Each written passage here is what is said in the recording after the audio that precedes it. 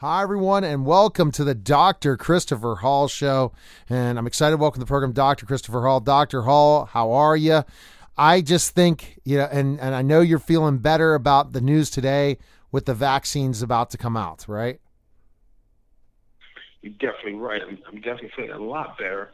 And particularly now, like I said, we're in the direction where we have 11 million positive cases here in the United States. And so, yeah, this vaccine is coming at the right time. I'm very excited.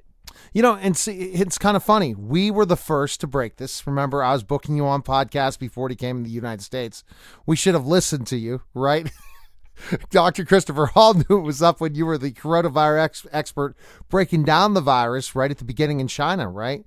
And you didn't think it would be this deadly.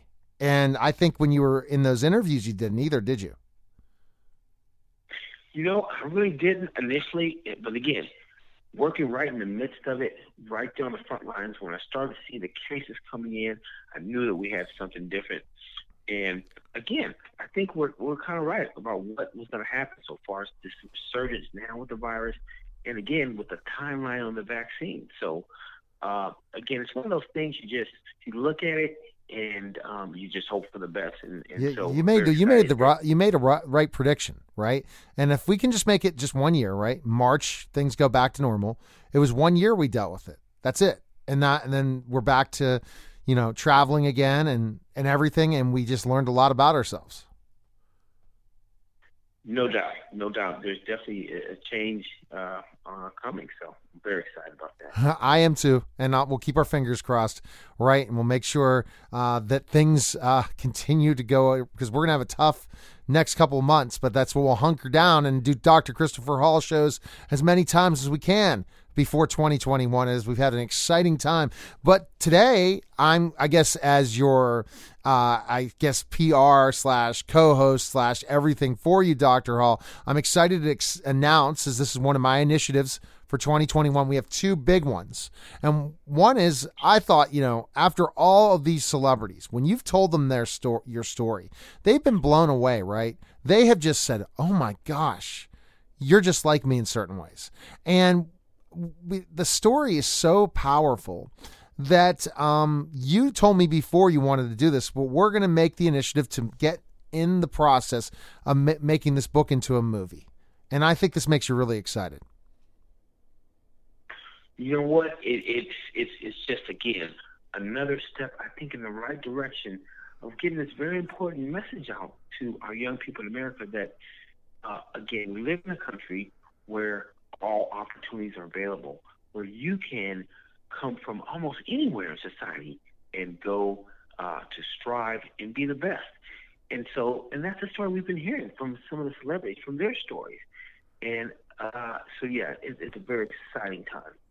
It truly is, and the thing that makes it so exciting is the fact that of just the story needs to be told, because of we are missing the boat when it comes to we always are looking at superstar athletes. We're not looking at people that have overcome to become professionals in society, not end up in jail, not end up, in a lot of trouble, and how you were able to overcome.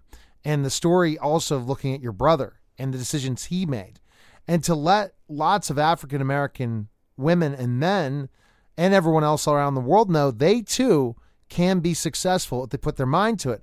And you lay out in every broadcast, and I know that I figure I get where you're at is, hey, education's important. Hard work is important. Overcoming adversity is important. And lastly, putting a stamp on giving back after you make it successfully. That's the stories you try to tell on every program.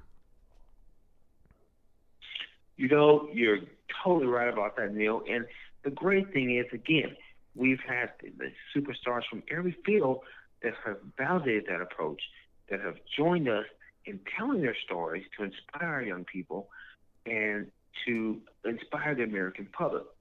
And as we make this march towards turning this book into a screenplay, so this message of hope, this message of the American dream, of who we are as a people, can blast out into society, and again, keep our people motivated. So, wow, it's just exciting. Exactly, and that'll be the next phases and steps that we talk about. But I wanted to kind of summarize in this almost, how many episodes we've already done on the Dr. Christopher Hall Show, and again, how many people have been talking about it, hearing it all over the world, and understanding these stories, that everyone truly has a story of overcoming obstacles, but also never giving up and believing in yourself. And some of these stories are just amazing to think about, these people who truly never give up and believe in themselves. Exactly, and that's very true. And again, we saw a number of stars who came forward, and in general, as the book has climbed again to the 500 position for books for science for kids, in climbed that Amazon poll, heard it in the background. Hey, you might need to turn this into something else where people can see a larger audience. And we've had stars step forward, Taye Diggs, we've had Brandon T. Wright, and they've all saw that what was important, the important truths in the book that could help our young people. And they suggested, hey, let's try to turn this book into a screenplay to a larger audience. And so I think as we march in that direction, there's nothing more than the hope of what's best for all of our young people here in America. And everyone has a story. Remember that, everybody. Whatever you do in life, you have a story. You just got to become the very best at what you do. And when you become the very best at what you do, you can really help others. But or make it to the pinnacle of a level of a doctor, of any type of field that's a professional field that you're helping others, and the frontline workers as well. Whatever job you do your very best. And you too have a story. And that story can be told. And that's so important, Dr. Hall. And that's great to hear about the book. And I know you have other books in the works too, but that's for another episode. And we have some big guests coming up again to talk to. But I think that your excitement when you get to talk to people is really to see how they're really willing to provide great information for young people. Isn't that correct, Dr. Hall? You are totally correct. And that's what I found. Even when I served as a captain in the Army, was showing a positive example, having faith in people you work with, troops, other people that you're communicating with, and trying to be the best possible example you can, particularly for our young people, because those are the individuals who will form the basis and who will form pretty much the rock of our country and how we go in the future. So. All right. Well, fantastic, Dr. Hall. Appreciate you coming by. And we can find information on your website and also Amazon for the book. Is that correct? That's totally correct. Totally correct. All right. Thanks again for stopping by. We'll look forward to another great episode tomorrow. Take care. You too. Thanks. All right. Thanks All right. Okay. It. All right. That was the Dr. Christopher Hall Show. Take care.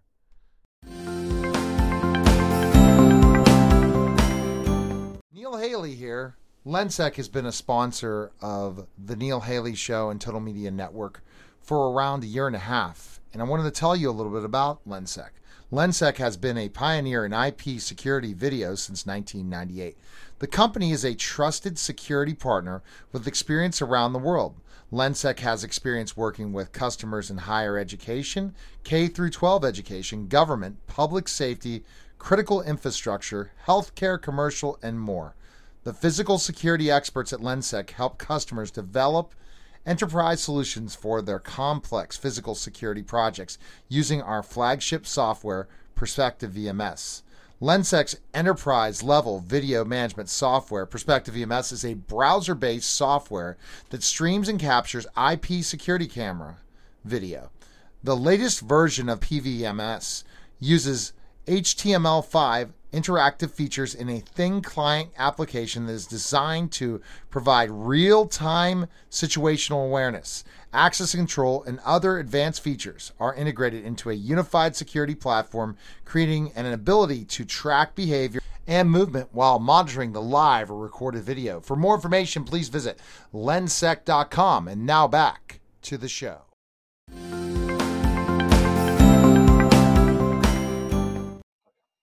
Hi, everyone, and welcome to the Neil Haley Show.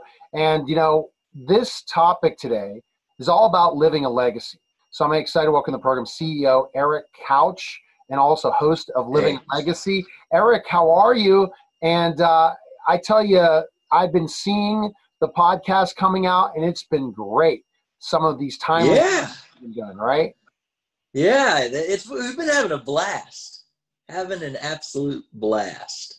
Absolutely. So thanks for having me. Yeah.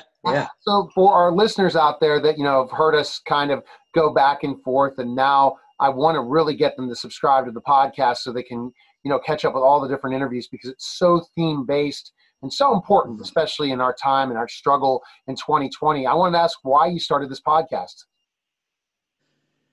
For a lot of reasons.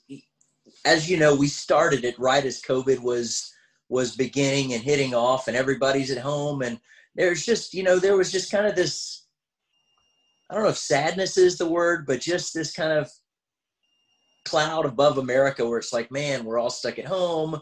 We don't know about the future. People are getting laid off. There's just this anxiety was building, and we're hearing in the news about, hey man, kids are not able to go to school, which means they're not getting fed, and there's more abuse at home because the parents are laid off, and there's already abusive situations. So there's all of this stuff going around, and I'm like, man, we need some positive news. So we started this right at the beginning of COVID, but then with COVID, we also had George Floyd going, his death and murder, and we had, all the civil unrest in the nation.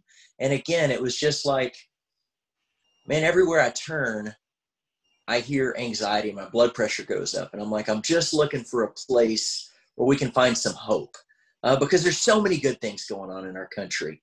We don't always hear about them, but there's so much good news going on in our country. People doing amazing things, people giving just because they can give. And it doesn't always have to be money. It can be your time, your talents, your resources. It can just be giving someone a hug, or, in the COVID time, an air fist bump, or just telling them, man, you're doing great. I'm proud of you. Mm-hmm. So, that's why we started is, how can we live our legacy today, right? Not just leave a legacy, but how can we live it out in our lives today? And let's hear the stories of people who are doing just that, right? So to this point, to date, we've pretty much exclusively interviewed celebrities, right? But the goal is, to interview celebrities and amazing people as they use their influence to impact the world around them. So what we're trying to work on right now is get some of these amazing people that you may never have heard of, but when you hear their story, you're just like, man, that's awesome. Something bigger than yourself. We've got to get outside of ourselves. We've got to get beyond, the tree right in front of us and be able to see that we live in an amazing country, and we live in an amazing time, and we've got opportunities that have nothing to do with having a job or money or a million other things, but just to be grateful for what we've got and to use what we've got. Yeah. It's interesting you talk about that, Eric, because again, the word living a legacy, you have to kind of reflect and say, am I truly living a legacy?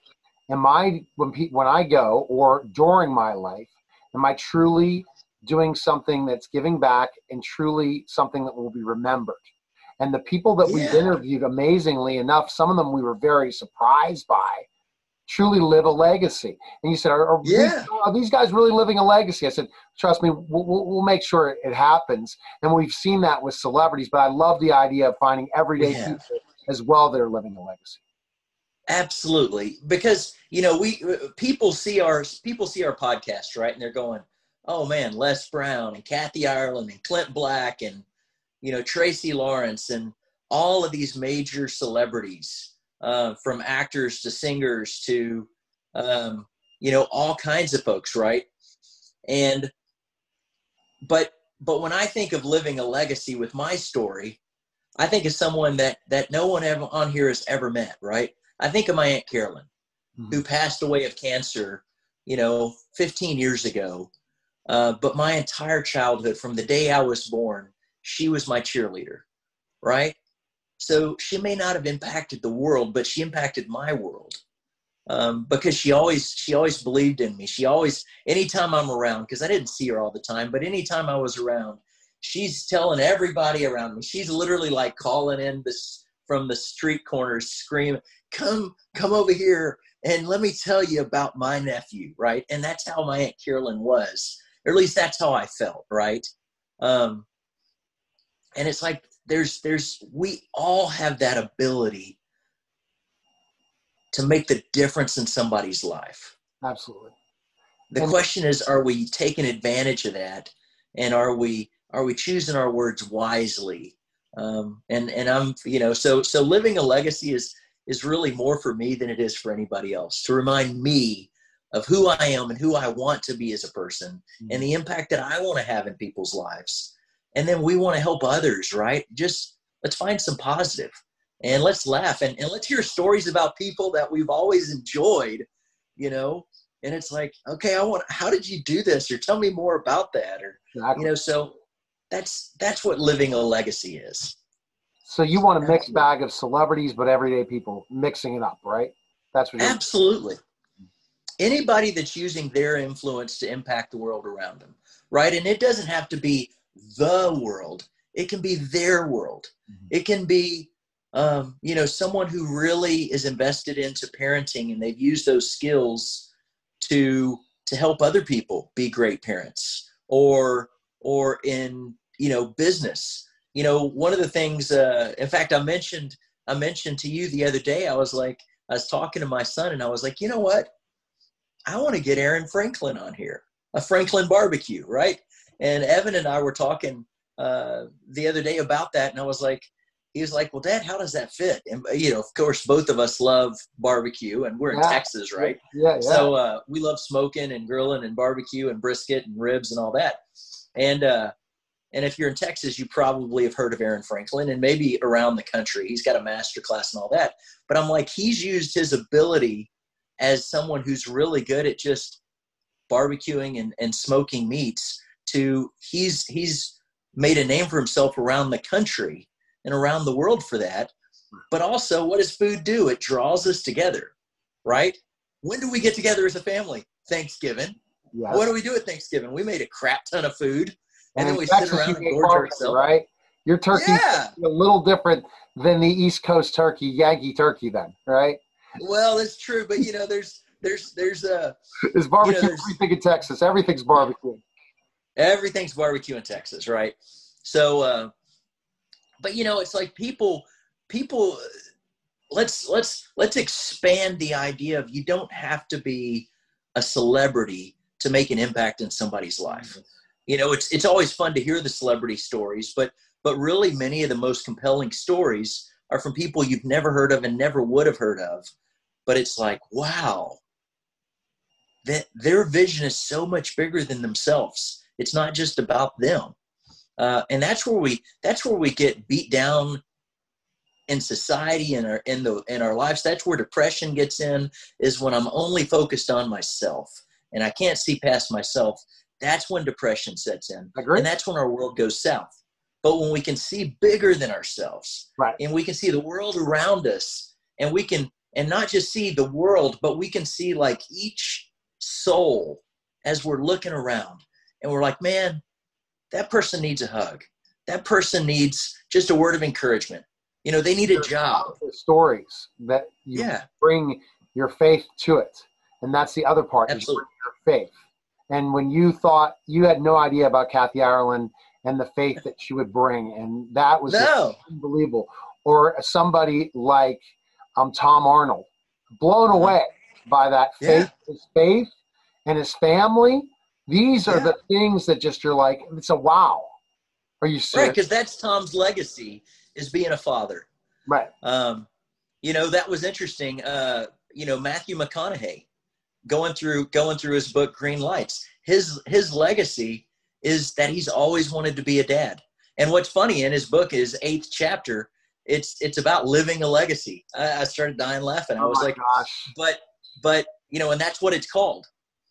But his legacy, his thing that he's always wanted to be, we think of Matthew McConaughey, we're like, all right, right? from Dazed and Confused. But his legacy that he's always wanted was to be a father. So just like Tom Arnold, the dude lost 100 pounds because he wanted to be healthy so that he could be around for his kids. Yeah, that's how he's living his legacy. Is getting. You know, he doesn't have a six pack.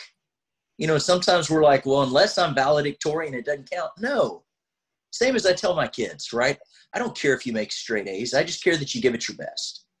And the same thing, you know, we don't have to be the CEO of some major company. We don't have to be on movies to live a legacy. Exactly. You just give your best and wherever you're at.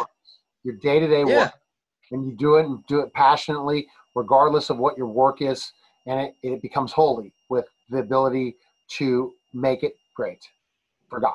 Absolutely. Yeah. Any type of work. Now, let me jump, Eric, to a question. Do you have a fond memory, since you've been doing the podcast, that your favorite interview? Favorite interview? Ooh. There's been a lot of favorite moments. There have. You know, I still go back to our very first interview with Patrick Warburton, where, you know, our interview was day one of COVID lockdown in the state of California. Nobody could leave their home. And it was day one. Like it had just gone into effect hours earlier, like 2 hours earlier. Right. And, you know, so the national hysteria, everybody's running out looking for toilet paper. Remember that? And everybody's, you know, and we're talking to Patrick and he's like, man, I'm loving it. And then he goes on to say, you know, all my kids are grown up and they're out of the house. Yet right now, everybody's at home. And we're playing board games and we're having happy hour and we're going for walks. And he's like, you know, I didn't know that I would ever get this opportunity again because they're grown up. And yet we're all under the same house. We're under the same roof. And he's like, you know, even in the midst of toilet paper shortages or whatever and protests starting, he said, you know, we've got a huge blessing. And that hit me so hard. And because I was already just thinking about it a lot, but then when he said it and just put it in, you know, definitively in words, it was like, man, that's exactly right. And that's where I want to focus. And it set the whole pace for this COVID-19 lockdown and all that, was to go into it going, man, I'm so grateful for the opportunity to be with my family right now. Rather than being stressed about work or toilet paper or anything else, I was like, you know what? It's going to work out. And I've got some old towels. Election that people are disappointed. It's going to work out, regardless who's the president, regardless of who's running the government. You create your own legacy. You don't allow other people to create that legacy. It's your job to, regardless of circumstance, regardless where you are in life. You know, from hearing from Frank Shamrock's story, which is not aired yet, a lot of the different ones that you have to come out next, they all had challenges in life, but they created their own legacy. And with God, and you truly believe, you can create that legacy too, in whatever you do. Right. So Colossians 3:23-4 says, whatever you do, work at it with all your heart as working for the Lord and not for man, knowing that you'll receive an inheritance from the Lord as your reward. Right? So whatever you do, give it your best. And it doesn't matter if you make a lot of money, if you don't make much money, if you don't make any money. It doesn't matter if people notice you or if there's people cheering. You know, I want to give my best in everything I do. I want to make an impact in everything I do. And it doesn't matter if people are looking, right? Because it's my integrity and my character that's on the line, not a paycheck, not what some boss thinks or anything like that. And the only thing that I can control is my attitude. Exactly. Right? I don't know the future. I don't know if I'm going to get sick. I don't know if I'll get some IRS bill or Lord only knows what, right? But I can control my attitude. Exactly. And that's that's what it's all about. We all have to begin and begin again in so many ways. Now, where can people subscribe to the podcast and find out more information on you? Okay, so Living a Legacy is, you can find it on all channels that have podcasts. So Apple, a lot of people are watching it right now on Apple Podcast. The main place is at anchor.fm/living-a-legacy. So that's the easiest place to find it. But if you want to look for Living a Legacy on any of the podcast stations where you'd find, wherever you listen to podcasts at, look for Living a Legacy there. But of course, Apple's probably be a big one that most people are going to. Well, I think we are going to have a new world on Monday, meaning back to normal in certain ways. Hopefully, to peace and happiness. And now we can stop thinking political and start just living our legacy. So I appreciate you coming by. And it's a very powerful thing when all I've been bombarded this week is with political. And I appreciate you bringing peace and serenity to a crazy world. But that's our job. And we have to be those passionate, happy people in the midst of craziness. So I appreciate you coming by. Right. Absolutely. Thanks, Neil. All right. You're listening to The Neil Haley Show and watching The Neil Haley Show. And we'll be back in just a moment. Time to solve real problems in every education by answering key questions to ensure that every child can learn. Hey, welcome to Every Child Can Learn, and I'm the co-host Neil Haley, and I'm excited to welcome to the program Phil Maycomer.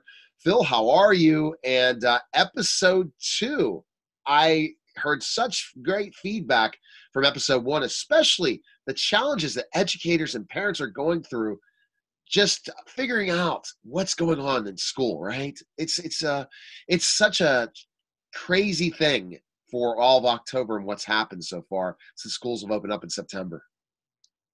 It sure is, Neil. It's exciting to think about change because we can't have forward movement without change. But boy, is change scary for people and also causes anxiety. And in our first episode, I used the term slow and steady.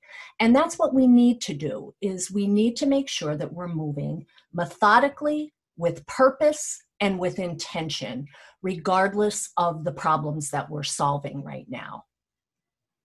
That's so true. And I mean, the problems, and we're going to see in the next couple of weeks if we're going to be going back to, virtual learning, or are we going to be hybrid for all schools by the time the end of November. So it'll be very interesting for our next time we record what will happen next. Well, our question today is, what are the most common mistakes made when supporting students with executive functioning challenges?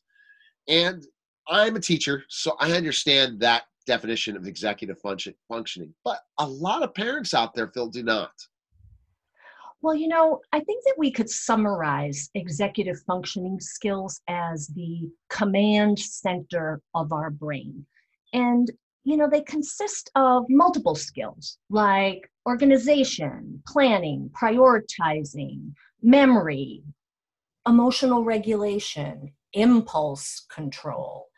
And oftentimes it really involves being able to size up a problem, come up with a plan to solve a problem, and sometimes it's more than one solution option. And then reassess the plan over time, and because things change, and then you have to be able to be flexible to modify your plan. And when I chat with students about this and with teachers and families, I say it's really all about managing yourself and managing your behavior so you get something done, because that's the real life skill involved in this. It's not just completing an assignment at school.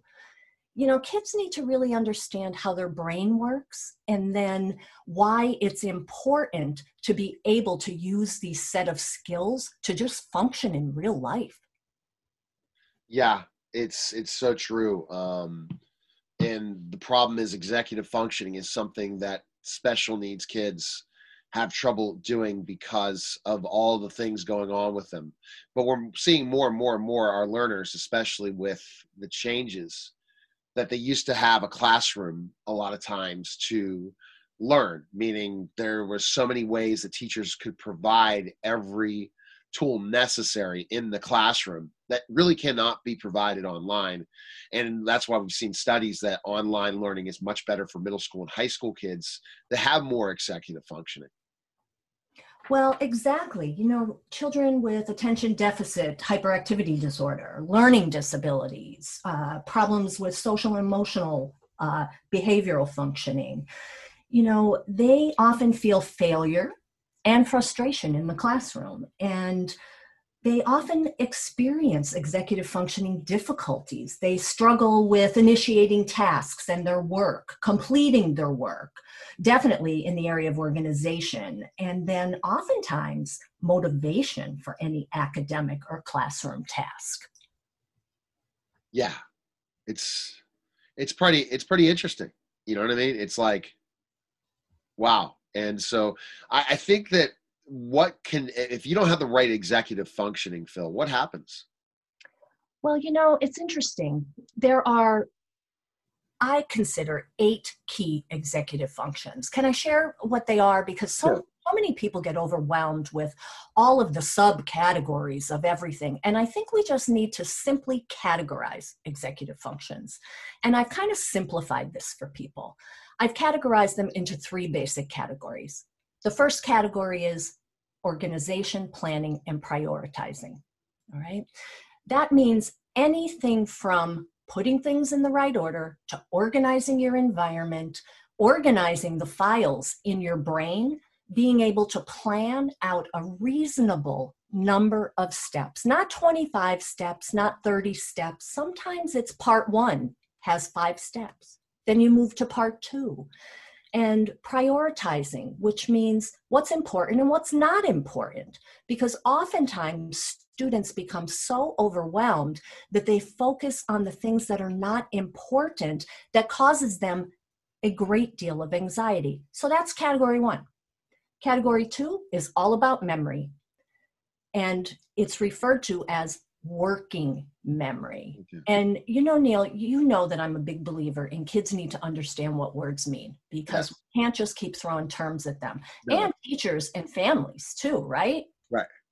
And I love doing what I call vocabulary break-aparts. So what does it mean to be working?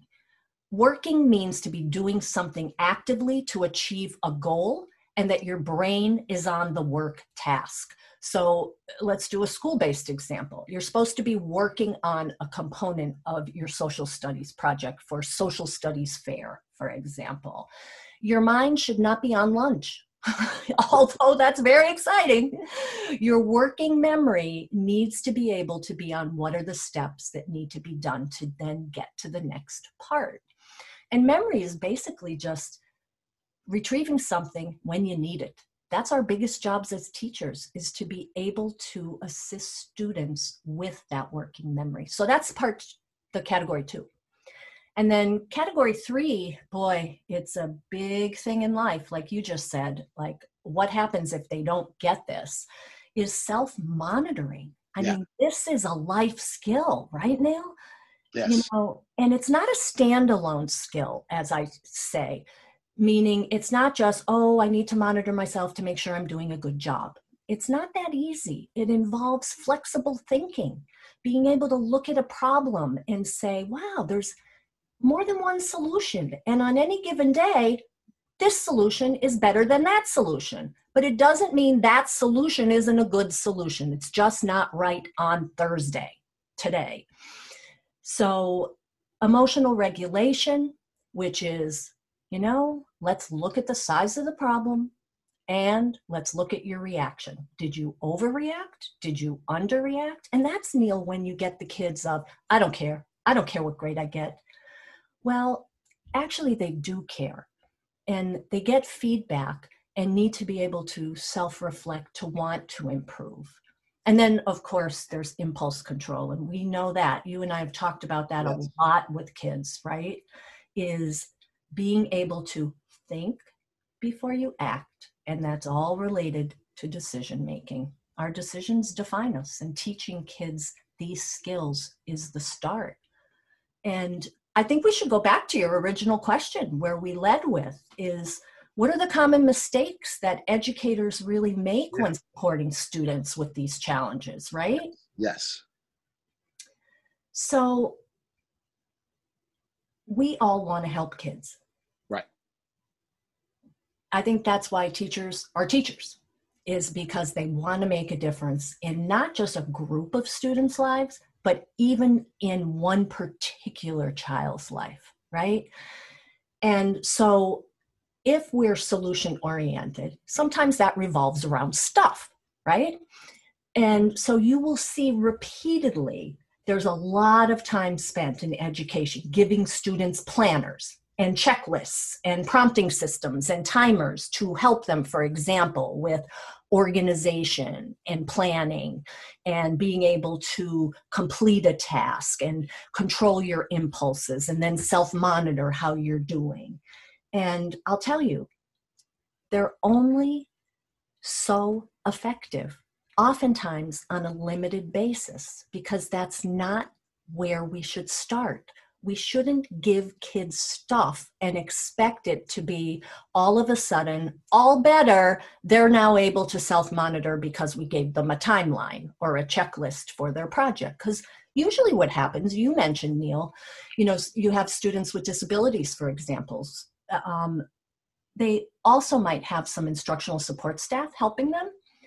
And what ends up happening is we give a student a checklist and a timeline, and then that paraprofessional or that one-on-one support person ends up using that timeline, and the student is just going through the motions because they're on a deadline.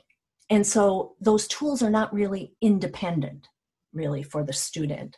And so it's not the place to start. Yeah, it's not. And so and I think that the challenge educators see in this is when somebody is able to see, or parents, don't think like they think. They don't understand why. They don't understand how the brain develops in certain ways, because we all are kind of conditioned in the fact that everyone should think the way we think. But that's really not true.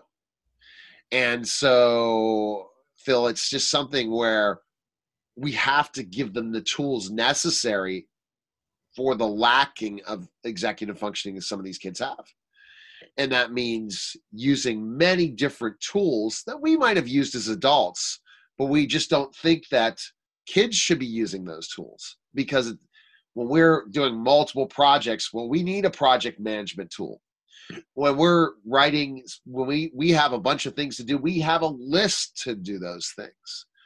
Well, kids, we assume, well, if it's just really one step, complete a math problem, we don't really need to look at executive functioning. But that's not true, Phil, is it? It isn't, Neil. And, I'm going to go back to what you said that I don't want lost, is about understanding how your brain works, because that is the starting point. Giving kids tools is not the starting point to help them with their struggling executive functions. As teachers, we just can't give them tools without explicitly teaching students how their brain learns and the role executive functions play in that. And it's just simply amazing, Neil, how engaged students are when they learn how they learn. I'm going to say that again. Kids love to learn how they learn, because the minute that they understand in their own unique brain, because your brain's different than my brain, right? You just said that everyone has different learning styles, right? Yes. That when they understand these are my strengths of my brain and these not so much, then they apply their learning style to these different executive functions. Like, I explicitly train educators, and trust me, I have trained thousands of educators in terms of putting step-by-step lessons together in each of these three categories I mentioned of executive functions. So if we were doing category 1 with organization, planning, and prioritizing, what are the specific lessons we're going to do to teach children about organization? It's not just going to be to give them a checklist. No. Or to say, clean up your work area or your locker's a mess. That doesn't teach them about organization. And, you know, it's so interesting seeing how when you present kids with different things and they categorize them, important, not important, how much you learn about their individual brains. And students are very engaged in lessons like this because I will tell you, for the years I've been in education, in the research that is involved in brain-based research, and also our own research related to the PACT framework that I've authored, is that we know that students of any ability cannot express and demonstrate what they do not understand or have been explicitly taught. They can't. And that is the key, is we have to teach executive functioning skills, not just provide tools to students. Because then if we teach the executive functioning skills and students have a better understanding of them and of their own learning and learning style, then the tools we give them will be so much more effective. And doesn't that make sense? It makes complete sense. And but it's every child's different. So that's why, you know, the name of the show, Every Child Can Learn. We have to learn, as you've learned in your career as a successful educator and educational consultant, that the way we present learning to each individual child has to be different. It does. It cannot be one size fits all. And my concern is that we are really running into that right now with the pandemic. And I'm just giving that as a call to action for families out there that are frustrated, as I got a call today as an educational advocate for a family, because special education funding, the bandwidth that they had before is decreasing because of a pandemic. Like, everything gets done, but it's your job to, as parents and educators, to educate yourself through podcasts like this one, to really understand the way I need to still do things, even though it's so challenging with the online versus offline types of instruction I'm doing, to make sure I still meet the needs of each individual student. That's very true. And Neil, whether you are in-person learning in a school building or in-person classroom, or you're in a remote learning session, we know that students with executive functioning issues respond very well to increased structure, routine, and predictability in their lives. So it doesn't matter which setting it's in, these three things are hallmark have-dos with students with executive functioning issues: structure, routine, and predictability. And then the fourth one is teach them about their brain. You know, I teach many courses on executive functioning. In fact, in our seminar library on aboutthepact.com, there's an in-depth seminar on how to teach executive functions in these three categories on our seminars tab.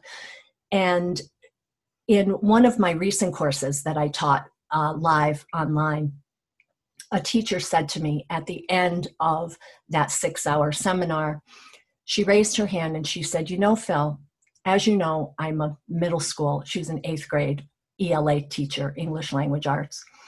And she said, "I always used to think that teaching executive functioning skills were the job of the special educator and the speech language pathologist that might be serving some of the kids in my classroom. And my biggest takeaway from this course is that it's my job as a classroom teacher to build executive functioning into my classroom culture and lessons."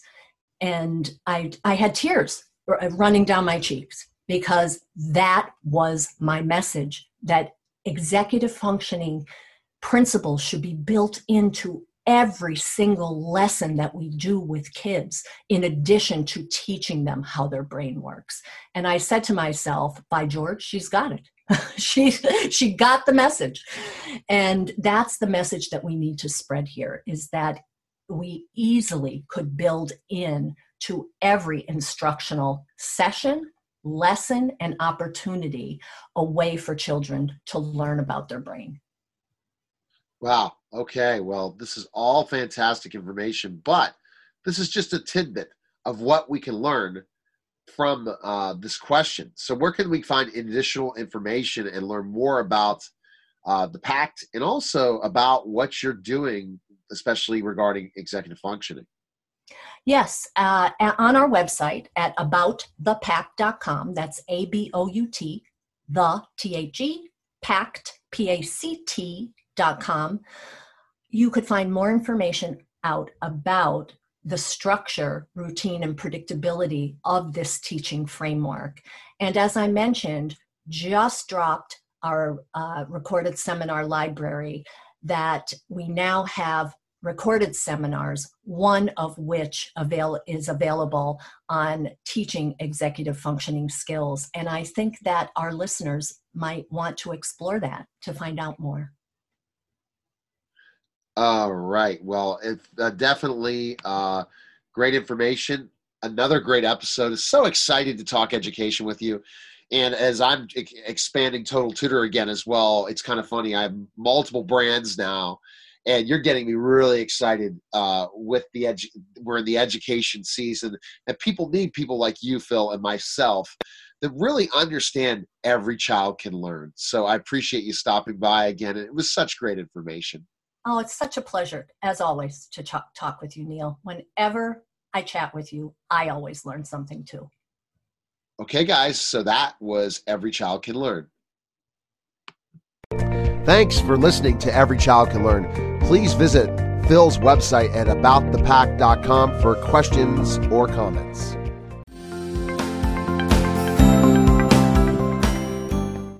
Celebrity Slots. Free spin. Free to play mobile social slot games in the likeness of your favorite celebrities. Making money. Spin to win celebrity experiences through sweepstakes. Free to download, free to play. Yeah, baby. What are you waiting for? Win meet and greets, celebrity merchandise, gift cards, and more. Download Celebrity Slots today.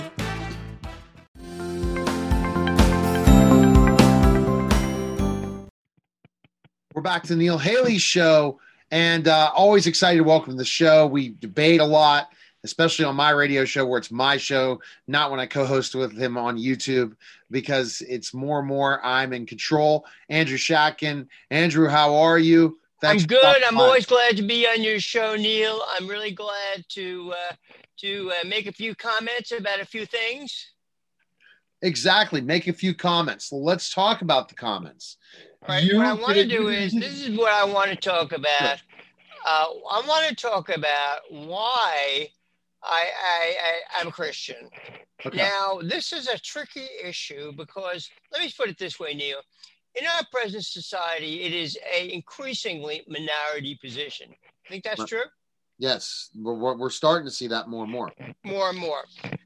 But for me, it provides me, having given some thought to the matter, to some solutions to some very important issues that I don't think the materialistic point of view of your next pair of shoes, your next car, whatever, that doesn't satisfy me. I'll tell you why.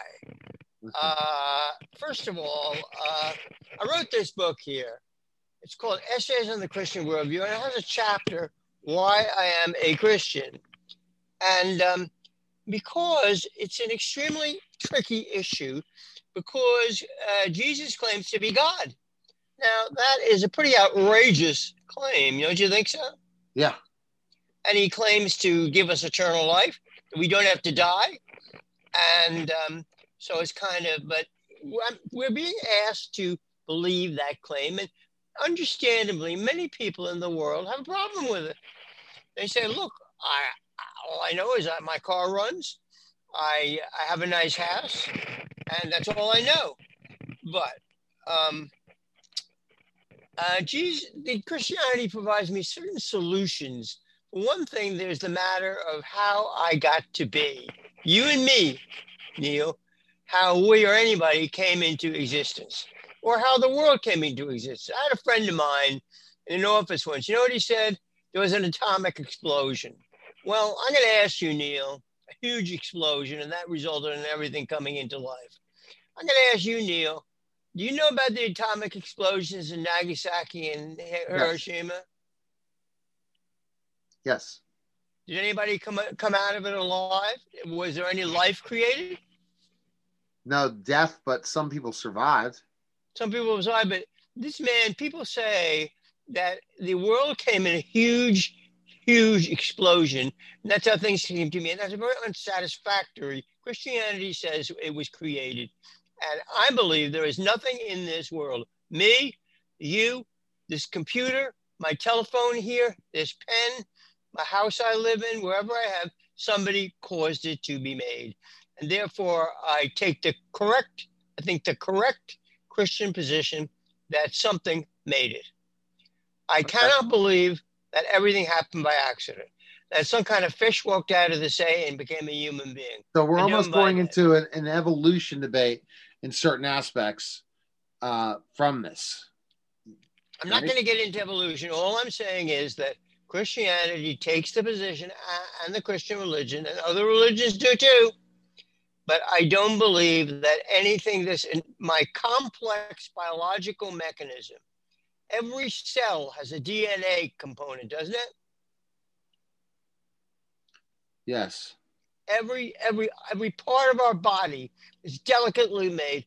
I don't believe this happened by accident. Something, or there was a law implanted that made these things happen.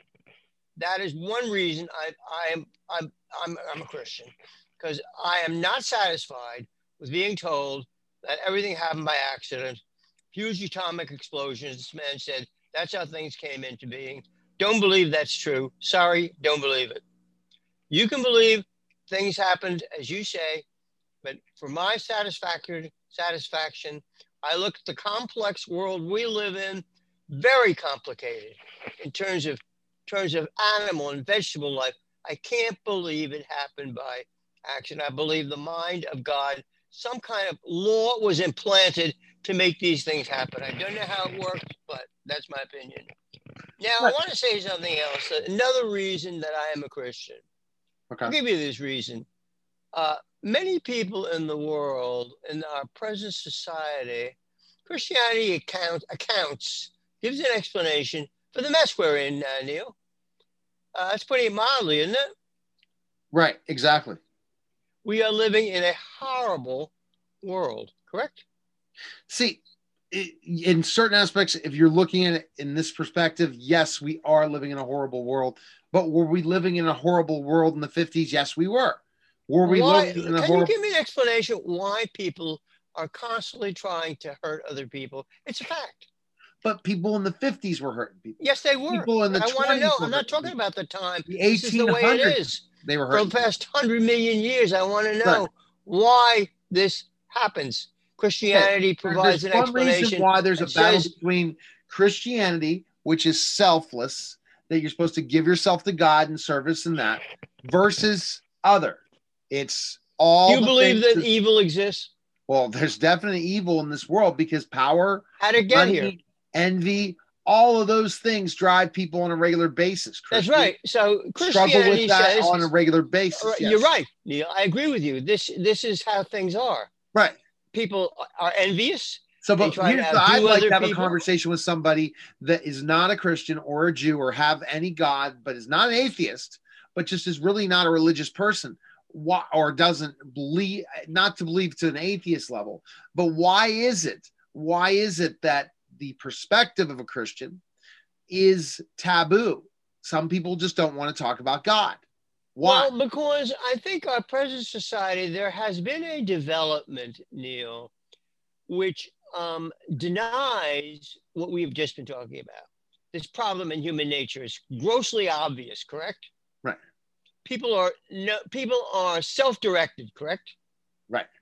They are thinking about themselves, right? Correct.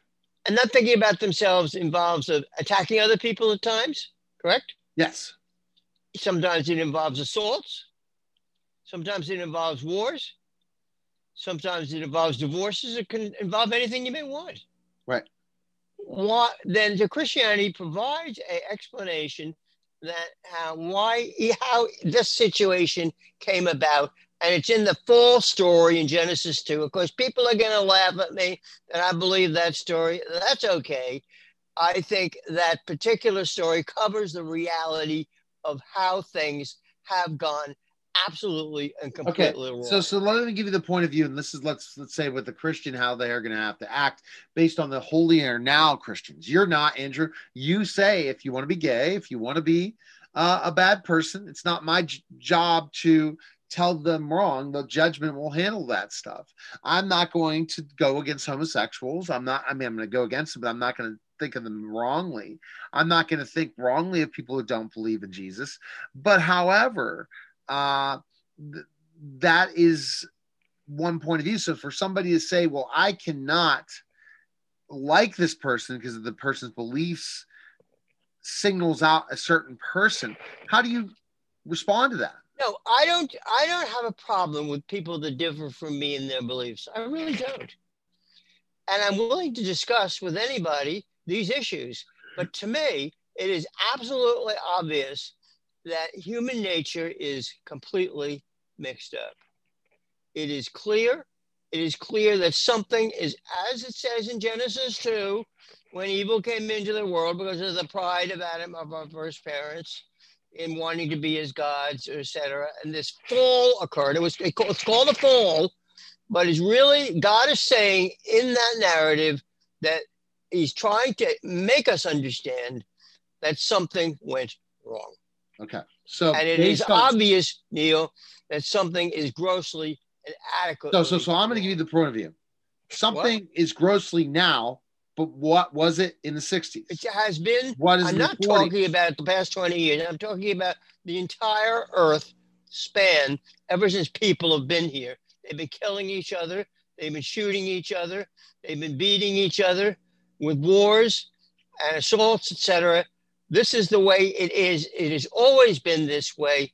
People constantly seeking to damage, and maybe it comes from the desire to outdo other people. That's a factor, but this is the evil is a reality. Christianity accounts for it coming into the world. It accounts for human nature being defective. It's obvious that this is how it is. Christianity takes upon itself to provide an explanation. And to me, that explanation is a good explanation because I see people and how they live and what they do. And I include myself as a person who is a sinner, for want of a better word, along with the entire human race from the beginning of time to now. It's obvious. There have been 6 genocides in the past 100 years. What do you think? This is some kind of joke? So based on that, are you saying that this is not not real? gotten progressively Are you saying worse. this isn't real? No, some people were saying it's gotten progressively worse. It's not gotten worse. We just have not recognized that fact till now. It has been recognized since the beginning of time that people are somewhat limited in their conduct, for want of a better word. It is the reality of human nature being damaged, which is what Genesis 2, human nature was damaged, and it brought death into the world. It brought sin into the world. It brought evil into the world. It brought everything that you can imagine bad into the world. And that narrative is saying in Genesis 2, this was an accident, a mistake on the part of humanity, which brought this fall. All right, Andrew. Take care. Thanks. I have no issue. Bye. All right, guys. You're listening to the Neil Haley Show, and we'll be back in just a moment.